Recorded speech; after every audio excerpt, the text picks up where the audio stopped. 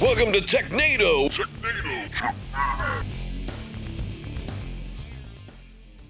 Welcome back to another episode of Technado. I'm your host, Sophie Goodwin, looking forward to another hour of probably movie references that I won't get and tech news that I will get, hopefully. We're going to talk about Apple WWDC, talk about some interesting security news that's been going on this week. And with me, of course, is Don Pezet. He's returning from his short hiatus. Don, how are you? I am doing well. I survived another trip to Chicago, which shouldn't be a surprise, but strangely is. I am back and just in time to catch some of the new Apple news that we'll cover. But there's other stuff in Linux, Microsoft, so on. So we got a good show lined up. Well, I'm glad you got out of there unscathed. We also have Daniel Lowry, and usually I'm kind of mean to Daniel when I introduce him. I kind of regret it, but not enough to not do it. So, okay. Hi, I can Daniel. live with that. Yeah, you get no introduction. Hi, Daniel. I'm just sitting here thinking about how statistically, if Don keeps going to Chicago, he will be killed. The numbers are not on your side. No, they're not. They don't call us Chirac for nothing. How often do you have to fly out there? Is that like a biannual thing or a semi-annual thing? No, I'm there like quarterly. Yeah. Really? Yeah, you're right. It's only a matter of time. Yeah. He's got 2 years tops. Well, people do live there. Not for long. But you got the added, like, the statistics of, like, plane crashes and stuff because you're flying there. It's, we'll enjoy the That's time that true. we have. You're really rolling the dice. Let's just put it that way.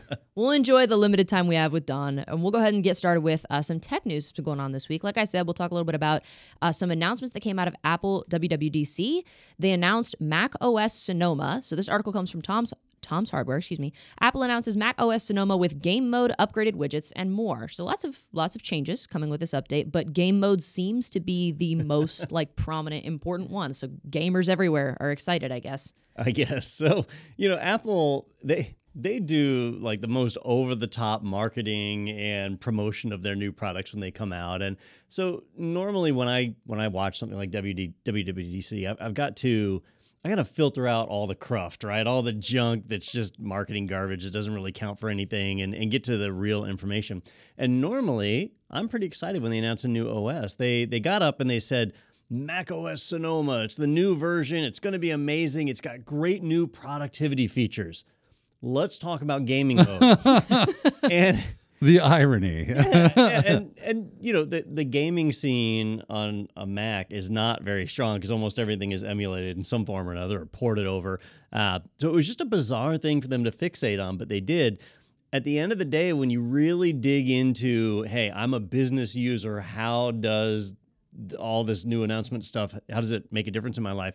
There's really just two messages that we got from Apple. So first off is macOS Sonoma has a new cutoff date for supported hardware. Your Mac has to be a 2018 or newer in order to run Sonoma. If you're running anything from 2017 and earlier, I think it was like one exception, but otherwise 2017 and earlier, you're stuck with Ventura. That's the last macOS that you're going to get. Now, Ventura is still supported. You'll still get updates for a few years, but the writing's on the wall, right? So if you've got a Mac 2017 or older, you are on the way to what's it called? Extinction. Planned obsolescence. Yeah. Yeah. The other takeaway was that they finally released a new Mac Pro, which is the ridiculously overpriced cheese grater machine. You can get the $900 set of wheels for, right? Yeah. The one that starts at like $4,000 and then goes up astronomically. So they finally released one of those with an M series processor, an M2 Ultra. So that means they've now replaced all of their Intel systems. So Apple is no longer selling Intel systems, and that's a big shift. They've completed that migration to their own. So their CIA mind control program is really taking stride, right? Can tell me you don't think about that. I always think MK Ultra. Yes, every time. The stinking MK Ultra. I don't know. Did you just put it on the side of the thing? I'm glad you said it because I wasn't going to. Yeah. I was thinking it. I wasn't going to say it. Do you know MK Ultra? I don't know it personally, but She was a part of it. I wasn't present when She's it a happened. product of the MK Ultra. She's like, I wasn't in the program, but I did LSD. Yeah. Does that count? It was totally voluntary. It was on my own time. Man. Yeah, I'm aware of it. I know what happened, or I'm aware of what happened. But no, I wasn't like part of the events. I wasn't present for that. Unfortunately, I missed out on that one. She's just pen pals with Ted Kaczynski. So I all in all, I don't know if either of you guys watched WWDC. I would not blame you for skipping it. Watch WWE, but no. That was probably more exciting. It was somewhat underwhelming. And I think it was because they spent so much time talking about the AR, VR headset, and I generally don't talk about that stuff on the podcast, and I'm not going to start now because it's pointless and dumb. Hold on, I can hear Lauren crying inside. She's- She loves that stuff. Did you buy one? Or? No, she's not buying one, but like she's heavily invested into VR and AR, like as kind of like a hobby. It's like an area of interest for her. Yeah. Yeah. Okay. You know, as a hobby or area of interest, that makes sense. Yeah. For a business or productivity, pointless. Yeah. Yeah. Point. I feel like VR, at like as far as gaming headsets and stuff like that, and productivity, they're on opposite ends of the scale. I thought it was interesting that this article talked about like, oh, they're focusing on productivity, and then immediately it was like game mode, and Yeah. I'm like, those kind of seem contradictory. And I never thought of a Mac as like a gaming. I think gaming like on a computer, and I think PC. I do not think Mac at all. Well, maybe they're coming at it from the if we have happy workers because they get to do some gaming, they'll be more productive workers. I think it's more of a if you tell somebody something enough times, eventually they'll believe it, right? Like, how many times does Jaguar have to tell you that their car is an engineering marvel, and people start to believe it, even though they break down like A crazy. lot. Yes. Yeah. Plagued by electrical Or- gremlins. Or what is it? The Subaru Forester. This is an off-road vehicle when it's really just a sedan with Yeah. a hatchback. Yeah. whatever. It's this era's version of a station wagon, basically, right? Yeah. So I think that's what we're getting. But anyhow, so kind of being pessimistic on this one, but not a lot of exciting news out of Apple. If you're one of those Intel holdouts, I guess I got to come up with my message here. Yeah. So if you're an Intel holdout in the Mac world, just know that your days are numbered. You probably already knew that. And if your Mac is older than 2017, Apple wants you to spend more money. They really like money. They do, actually. Yeah, a Big lot. fan. I feel like that was the tail end of a PSA. Yeah. Like that was the tagline at the, The end of more you TV know. show. Yeah, the more, I need the rainbow to come Yeah. across the screen. Yeah, the more you know.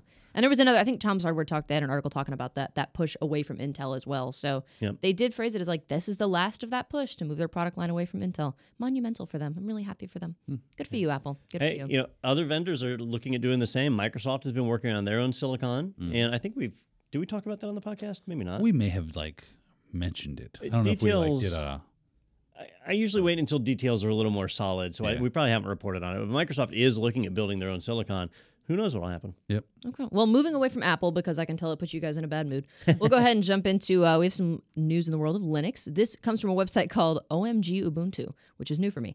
The article says all Snap Ubuntu Desktop will be available next year, so it won't be the default offering, but it'll be there all the same. And the author of the article seems to think like this is an inevitability. It's not really like a surprise. He's like, this is long overdue. This should have been happening a long time ago. All right, I have to be careful because otherwise we're going to have to rename this podcast like Don Craps on Everything. but this is an absolute nightmare. This is the crapnado. Worse than I thought. It's the perfect storm. So, I used to criticize Ubuntu quite a bit because of how bloated the OS was. They had so much stuff jammed in there. Even when you did a small, like a slim install, it was still a lot of cruft. Cruft is the word of the day, I think. Yeah. A lot of extra just garbage on there. And so for a long time, I was a big Red Hat person. I would run Red Hat Enterprise Linux in commercial environments and CentOS in non-commercial environments. And as Red Hat and CentOS started kind of imploding and doing weird stuff, I ended up shifting over to Ubuntu a couple of years ago for most of my workload. So I use it a lot, server, desktop, quite a bit. I have not been a supporter of snaps. I think I've been pretty vocal about that over the years. And Ubuntu is basically, or Canonical has come out and announced like, hey, here's our new beta of what this is going to look like in the future. In the future, our desktop is going to be a immutable desktop OS, which is actually kind of cool, right? So your OS is read-only, can't write to it. It really reduces the attack surface. That's awesome. But it achieves that by making all of the apps snap packages. And so, like, when I install Ubuntu right now, the first thing I do is remove Snap. Just get it out of there, get the Snap daemon out, and remove anything, and then just run my apps natively. That won't be an option in Ubuntu desktops in the future, probably in the next couple of years, year and a half to 2 years. And that's enough to drive me away from Ubuntu as a desktop OS. I don't know where I'll end up yet. But on the server side, they're not doing this. They're not forcing you there, but it's just on the desktop side. So, Don, give me this. I've never used Snap packages. I've always just been an apt person, right? Makes my life easy. been doing it for a while. I mean, I could compile from source if I need to, but how is this going to affect my life? Like, tell me what is your what do you hate about Snap packages? There's got to be a couple of like pros to using them. Yeah. All right, That was convincing. break it down. All right. Break it down. I want to start general here because this is going to apply to Flatpak as well. So Okay. Canonical has backed snaps. Yeah. And so in Ubuntu and Ubuntu derivatives, you see snaps. Red Hat has backed Flatpaks. And so in RHEL and Fedora and all the other variants of that, you're seeing Flatpaks. But they both have the same problem. And the idea is instead of giving you an executable, right? When you want to install an app, let's say I want to install Firefox. Right. Instead of just going and getting the install package for Firefox, I instead get a Flatpak or I get a Snap for it. And they're very different. In a install package, you have the binaries and the support documents and all the extra tooling that's needed for that application to run. But then you just have a list, just a straight up list of all the libraries you need and other software dependencies. So if I install a .deb package, if I install an RPM, there's probably, with Firefox, there's probably like another 100 packages that have to come along with it to get that software to run. But the nice part is I might have 15 different apps that all require the same library, and I only have to install the library once. They all define they need it, and when I install them, they pull that one package and install it. And if I update that one library, it's now updated for all 15 apps, right? So it helps us to avoid dependency hell. Like everything's all mapped nice and neat, and it makes security updates nice and simple. I can make sure I'm running the latest version, and off I go. With snaps and with Flatpaks, they introduced the idea of some basic sandboxing, right? So your application gets held to a certain area in the file system. That's nice. You get extra security. There's your pro for doing this kind of thing. But the con of it is it can't see the rest of the file system. And so they have to package all the dependencies in the snap.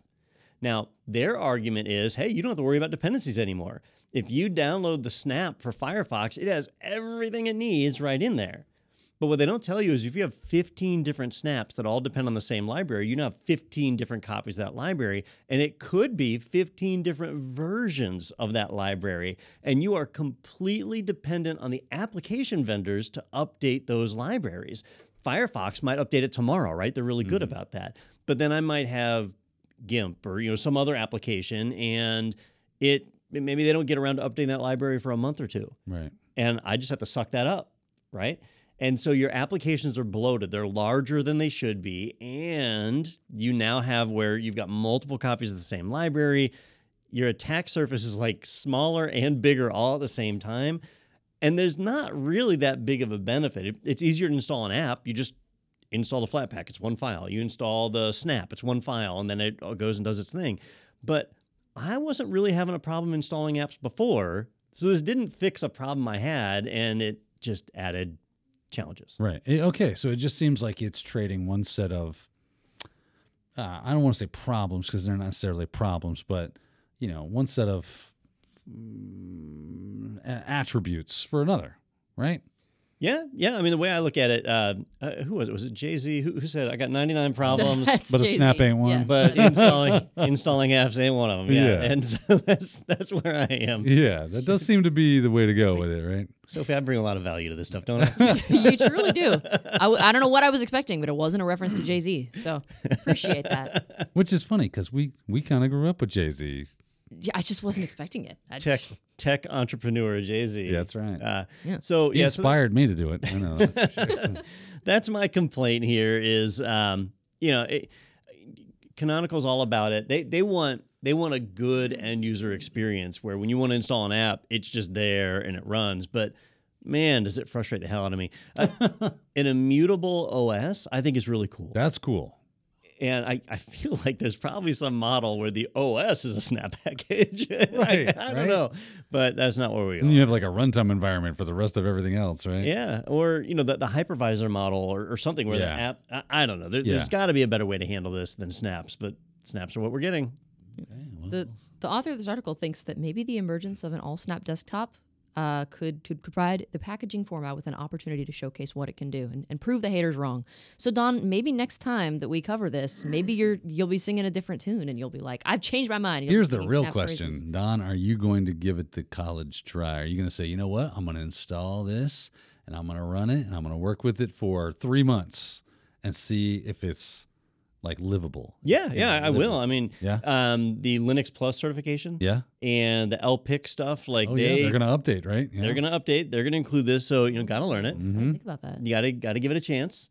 And just like I don't stay with just one distro. You always need to learn one RHEL variant and one Debian variant. Otherwise, you just don't know what you're going to land on when you go work somewhere and you got to support a system. And on the exams for certifications, you need to know both. Yeah. So I'll give it the old college try. I mean, I've messed with snaps before when they were an optional component. Wasn't happy. Threw up, wiped your mouth, and said, okay. Took a long hot shower. So in this case, Sang that music from the Crying Game. when the snaps are required, that's a whole new world. So I'll be curious. I'll do some performance measurements, and the guys over at Phoronix, that website, they always do a good job. I say the guys, I think it's just one guy. He always does a good job of doing performance metrics and stuff. Be curious to see how it goes. Yeah. Well, that started a little pessimistic, but I feel like we ended that article on a positive note. We'll hope that tune continues. We're going to move on to talking about some stuff going on in the world of Microsoft. This article comes from Windows Central and says top 7 features to check out on Windows 11 May 2023 update, or Moment 3.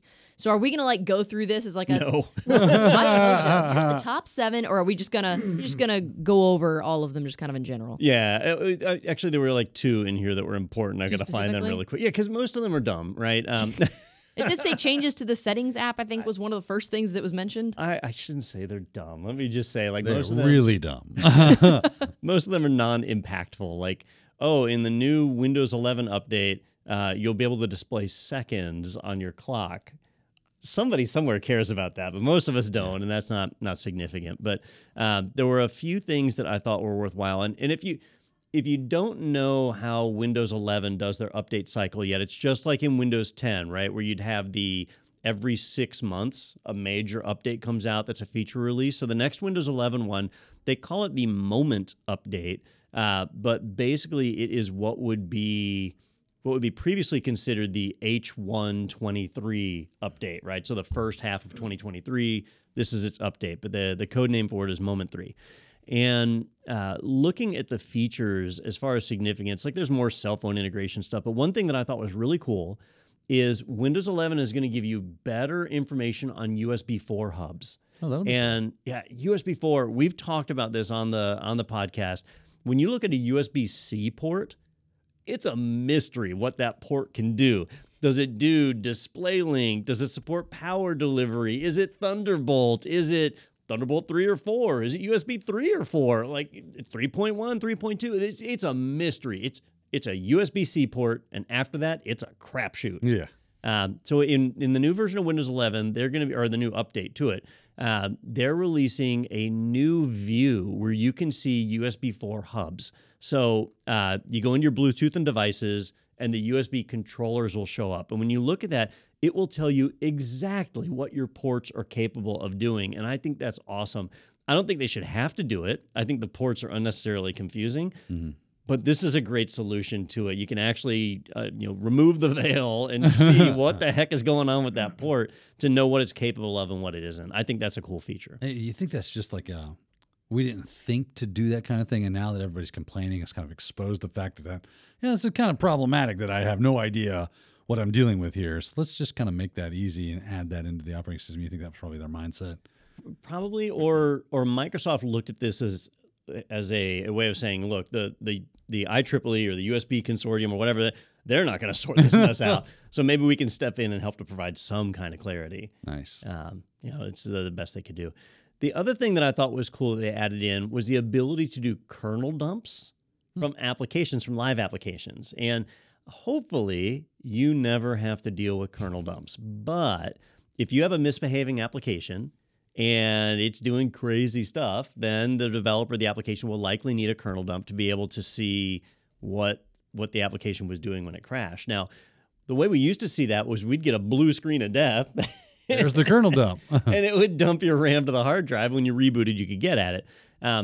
But that doesn't really help with applications that have just frozen. Right. If you have an application that freezes, the system doesn't do a kernel dump.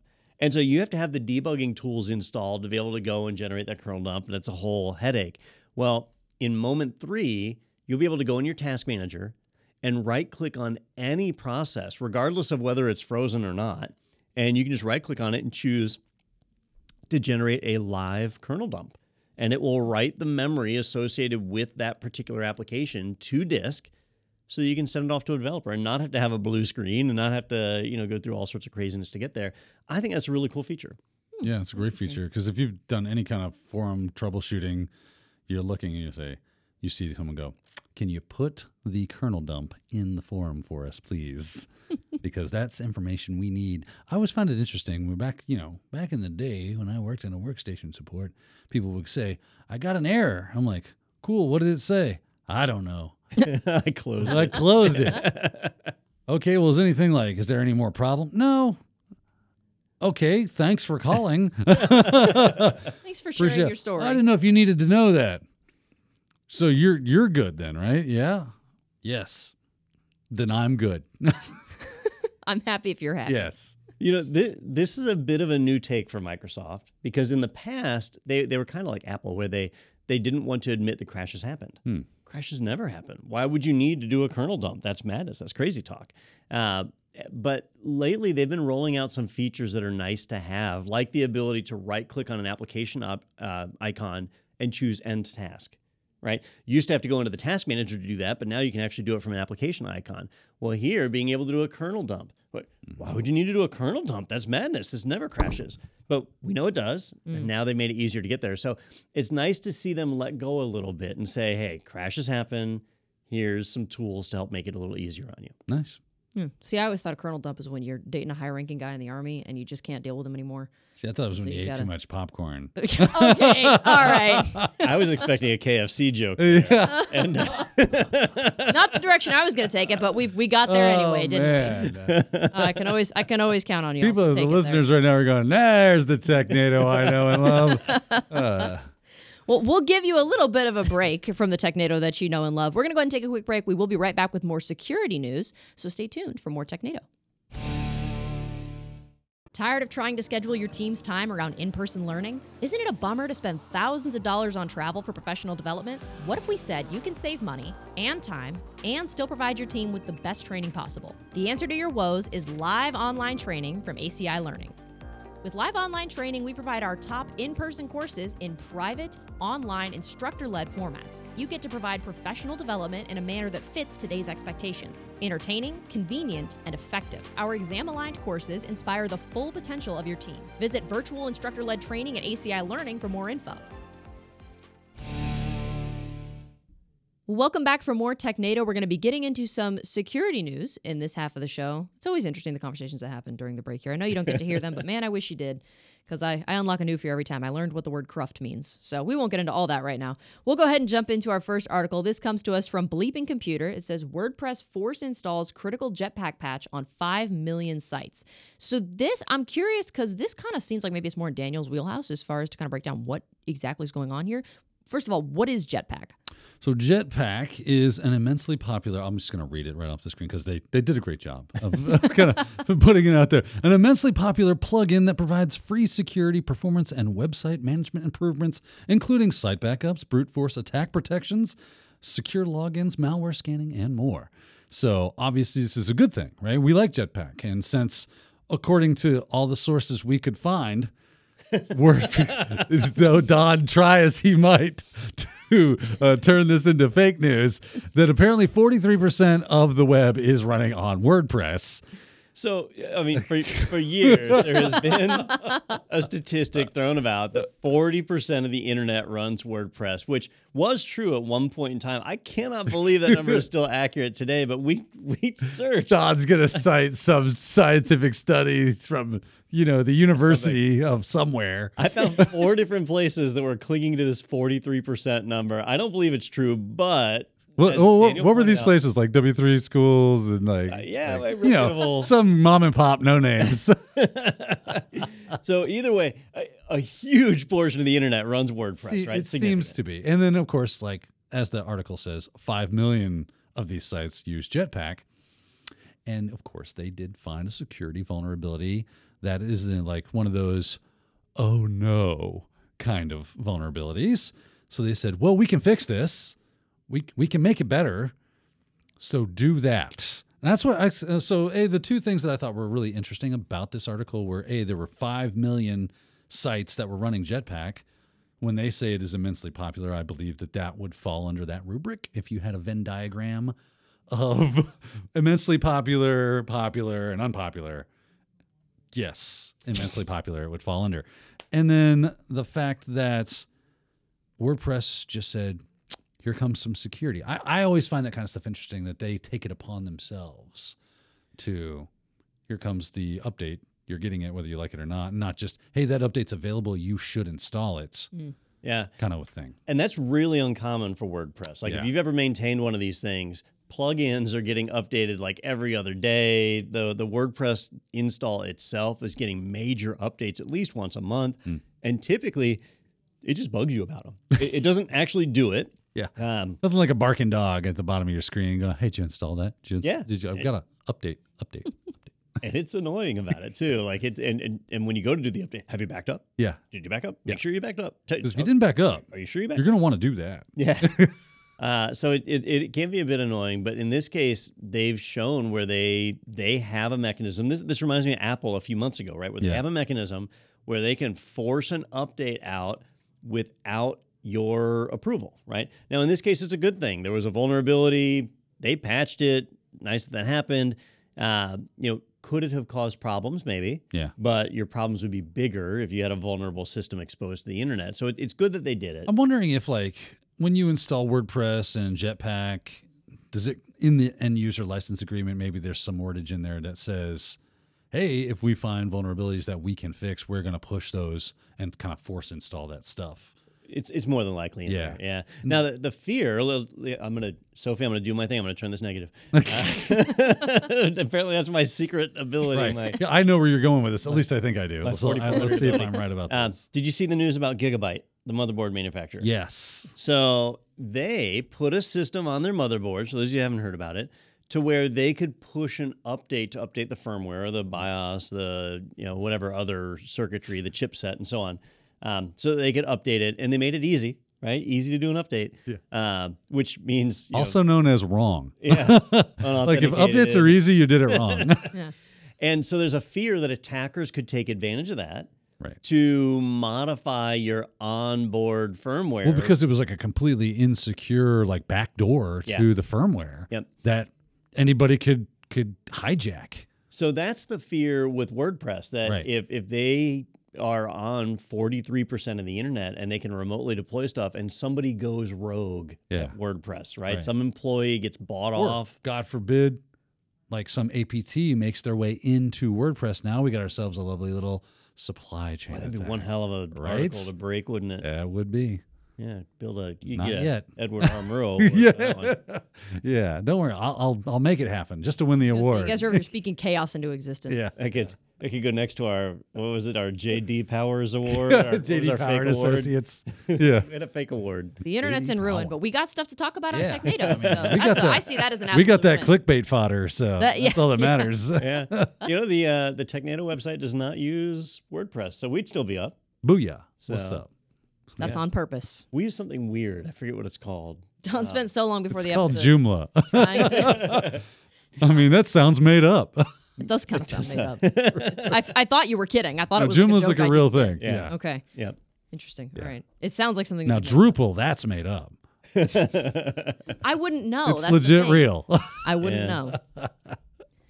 Hadoop. Yeah, Hadoop. Hadoop clusters. Yeah. Like a lot of the. So apparently developers just sit around going, let's just make the craziest name we can think of. Yeah. Yeah. Are they asking the internet? Is that what's happening? Like when you said cruft earlier, I was like, I had never heard that word before. So I immediately was like Googling it because I'm like, did he just make that up? Is that like a slang word he threw in there? And I'm going to get in trouble for looking it up on a work computer because there's so many words that come up that I'm like, that doesn't sound real. So technically, all words are made up. Oh, Shakespeare. Right? If you want to break it down to brass tacks here, Actually, right? Yeah. Technically speaking, oh. Listen, Sophia, I hate to call you out on the carpet in front of everybody like this, but you're a moron. Got comic book guy I'm a over gentleman here, and a right? scholar, and I Yeah. don't know. Worst episode. Here's ever. my. Just made me think of the guy on The Simpsons. That's the comic book salesman. Yeah. He's like, "Here is my Incredible Hulk melon baller," and he's like, the Hulk is eating, and he's like crapping out melon balls. It's like the funniest thing I've ever seen on The Simpsons. Yep. I remember that episode. So Oh, funny. boy. Well, speaking of things that sound like maybe they're made up, we've got. I think this next article might fall in that category. This article is part of a segment that we like to call "Dope." Do, re, mi, fa, sol, la, ti, do, so I have to try to perfect it every time if I can. I practice on the weekends. Getting really good. Yep. Thank you. Yes. Appreciate that. Yeah, I practice. I spend a lot of time practicing that in the mirror. Anyway, so speaking of things that sound like they're made up, this article comes to us from Vice. It says Maryland license plates now inadvertently advertising Filipino online casino. If that is not a sitcom episode, I don't know what is. So it says there's a URL printed on these license plates that were like the default license plate that was issued for a couple of years, I think. And basically, it's just that the domain is different now, right? It doesn't lead to the same website anymore. It takes you to some Filipino gambling site, it sounds like. So, like many companies and public organizations, Maryland is learning a valuable lesson, which is if you buy a domain and you put it somewhere, like in Hollywood does this all the time, right? They buy a domain and they put it in a movie, right? And then you don't renew. It then becomes available again, right, Don? And someone else can register it. And that's exactly what happened. So Maryland had a custom plate celebrating the War of 1812, which I don't really recall, but I think we lost the War of 1812, didn't Was that we? the British and the Canadians? Yeah. Yeah. Yeah, I don't think that was a good war. Oh, no, I mean, not that there's a lot of great, Yeah. great wars. Man, but I like my wars. Like I like. I think they were celebrating the, oh my goodness, I'm forgetting the national anthem. Oh yes. Andrew Scott Key, the national Yeah, anthem. yeah. Star Spangled Banner? The Star Spangled Banner. Thank you. I am embarrassed for like- forgetting the name of that. Where he wrote it, because he Yes, was watching. watching this battle. At the bottom of the license plate, He watched it on YouTube. they put www.starspangled200.org. So it was the 200th anniversary of the Star Spangled Banner. Which I guess I could have read right off the screen instead of being embarrassed for not remembering. Reading's dumb, Don. Well, True. apparently they only bought the domain for 2 years. And after 2 years, their registration ran up. But the license plates still stick around. They do. And for many, many years. Many people have a license plate here in the U.S. for over 10 years. And now, if you go to, and I don't advise you do this, but if you go to starspangled200.org, you will learn about how if you deposit $100, they will credit you $250. Oh, what side is this? So that you can jump in and gamble today. I like gambling. What's wrong with gambling? Especially online. It's the best kind of gambling, man. I have seen this so many times, and I'm always amused when I watch, like, my kids will be watching a cartoon. Scooby-Doo does this a lot, where they'll talk about a website in the cartoon, and then you go and punch it into a browser, and sure enough, Warner Brothers has bought it. Like, it just points to Warner Brothers or whatever. They know that people are going to type in those domains, so they buy them and just hold on to them. That makes a lot of sense. But if they don't renew it over time, these URLs start to point to bad places. We've seen this with QR codes where it's even more damaging. Here, it's a URL on a license plate. I think it just goes to show that, like, companies should not be so quick to buy new domains and instead leverage subdomains and subdirectories and things that you maintain control over for a long period of time. Yeah.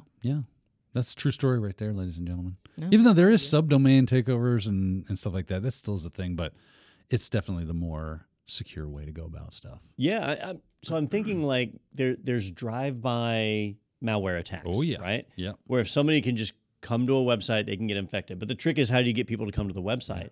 Well, if we couple this with the new .tar and .zip thing, right? Oh, yeah. The .zip the new domains. TLDs, Yeah. Right, it was not .tar.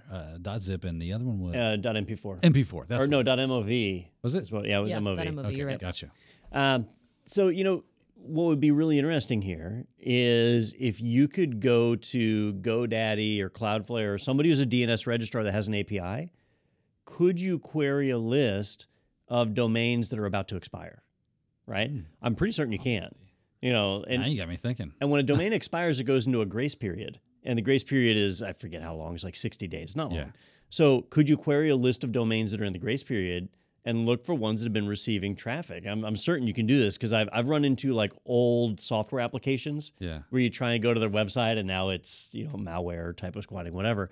But if you want to stage a good attack, Yeah, you could build a scraper with Python pretty quickly to do that because, like you said, it's got API.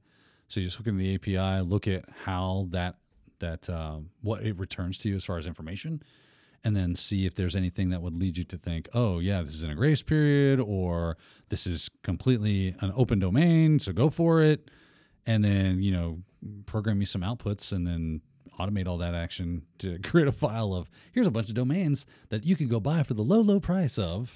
I have to imagine somebody's already done this, right? I guarantee it. Just look in GitHub or something. Somebody's already made Look this. up go to GitHub and look up expired domain scraper. Oh, here we go. Expireddomains.net. There's a website for it? Expireddomains.net. 527 TLDs supported and rising. You can pull a list of expired domains. And apparently it just gives you a random list here. It just spit out 25 for me, but you can query it. It says there are 230,000 domains in the list. So you could find a domain that's expired that had some kind of traffic before. Yeah. Some of these... Can you search out like kind of grep it? It's got a search field. What do you want to search for? I don't know. Look up Microsoft. No, nothing. Well, look up I had to like- create an account. see, your you web got me. scraper wouldn't need an account. True. Well, I think this is a valid attack vector. Would this fall under social engineering? Yeah, it would totally fall under social engineering. So, another tool in the hacker's toolbox and something you have to defend against. All it takes is a spreadsheet to keep track of when your domains expire and And make an sure you Outlook renew them. email reminder, right? Set a little reminder on your phone, Yeah. your productivity app or whatever. Yeah.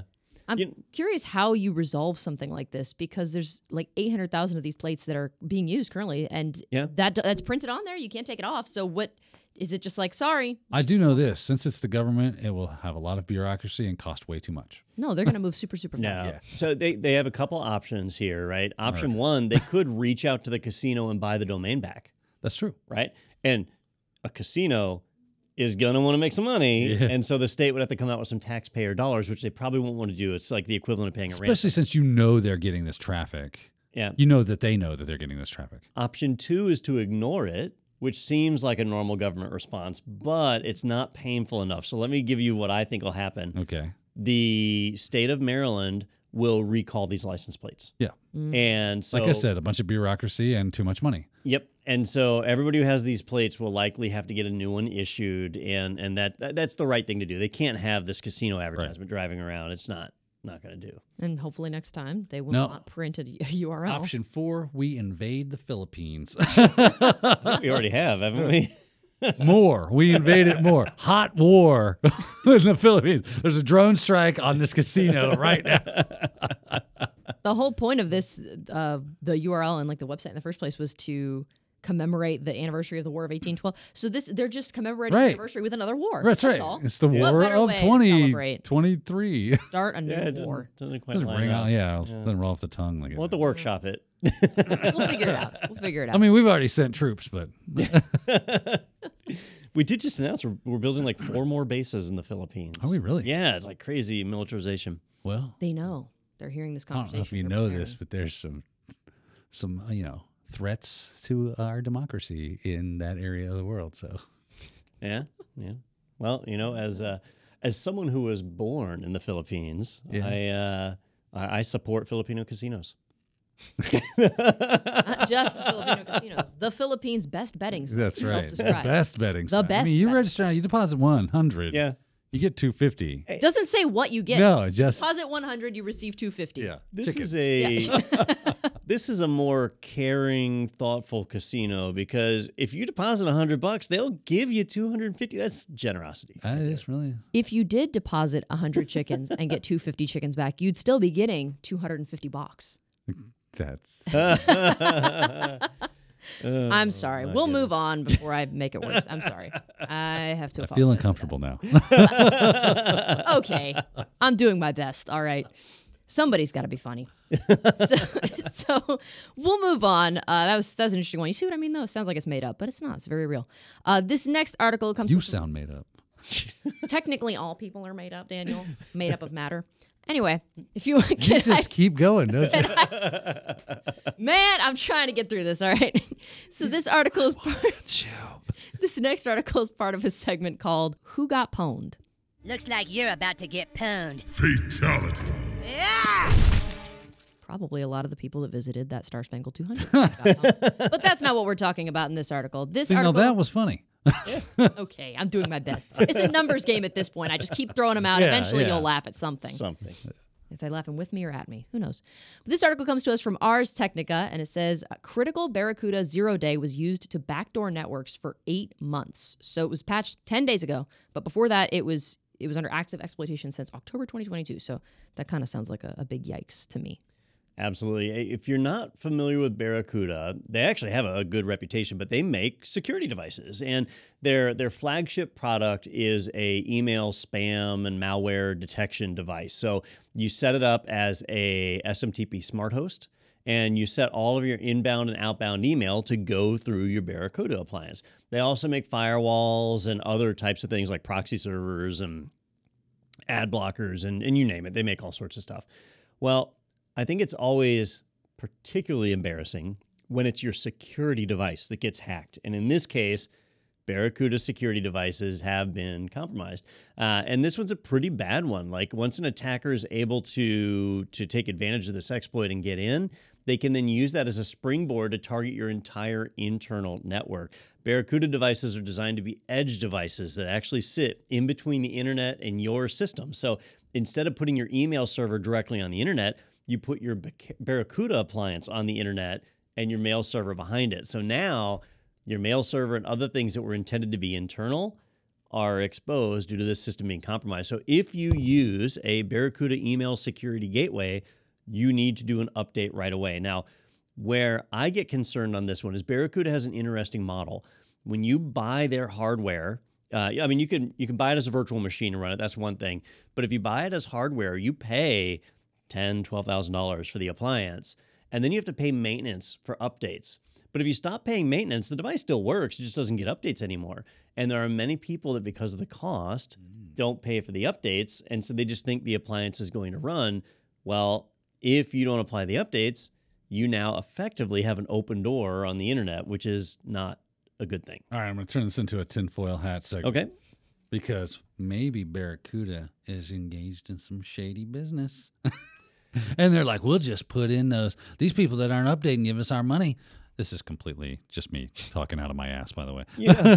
I do not believe in any way there's no indication that Barracuda is engaged in these All right, activities. I don't think they're nefarious, but they have made some mistakes before. Have they? A long time ago. So I'm talking probably So they cleaned up their act. probably 2010. Okay. I think maybe Yeah, it was a while 2010. back, It was a while back.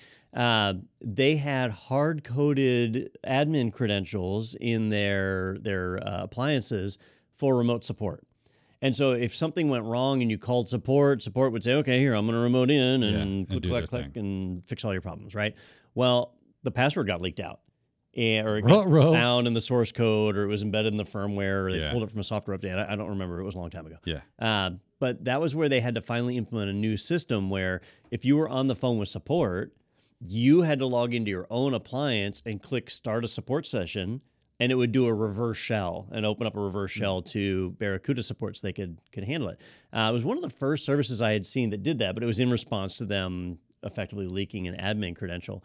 So they're certainly not new on the block as far as having a vulnerability like this. They have pushed an update out. So if you update your appliance, great. But the thing that gives them a bit of a black eye here is that this exploit went undetected for 8 months. That's a long time. And for a regular business, Daniel, what's the average time to IOC? It's right around 200 days. So that's That's right a lot, there. right? It's Yeah. right there Yep. for a regular company. Yes. But if you're a security company, you would think you'd beat the average. Yeah, I mean that's ideal, right? That if you're going to sell security stuff, the people out there buying it want to know that. Well, if you get something bad happening to you, how long before you I need to be able to trust you, and you beating those averages is a great way to advertise that you're a good security firm. Yeah. If this IT security company is not safe, nobody is safe. Yeah.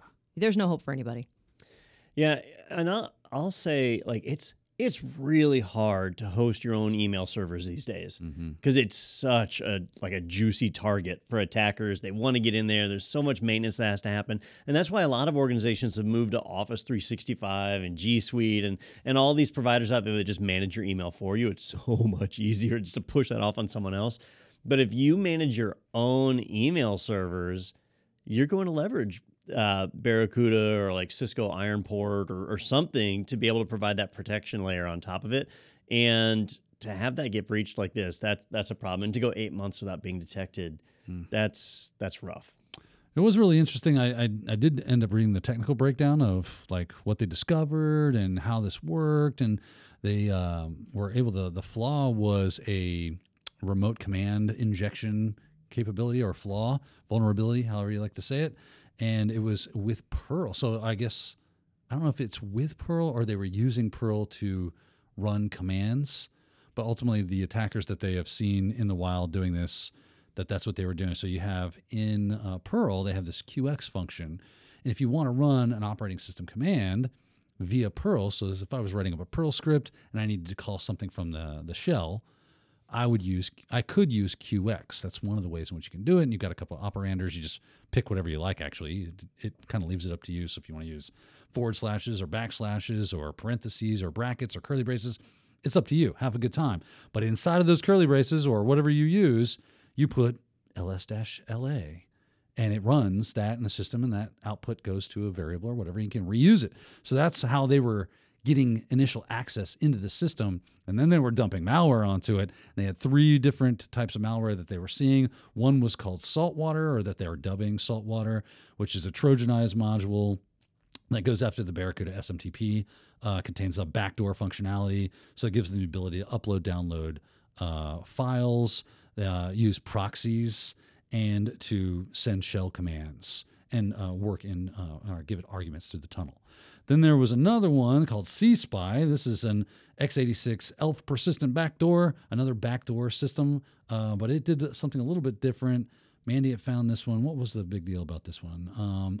It basically captures traffic, the network traffic, and looks for interesting pieces of information and utilizes that for their nefarious purposes. And the last one was Seaside, which monitors if you're familiar with SMTP, the HELO and EHLO commands for C2 commands are coming in via that system, and it monitors, and if it sees the C2 instructions, then knows to run that and gives them the capabilities for that. They do have Yara rules available, so if you go to Barracuda, they will have IOCs, so the IPs, you can start blocking IPs for C2 traffic, and you can look for the malware files themselves because they have MD5 and SHA sums for both of those, or all 3 of those, should I say, as well as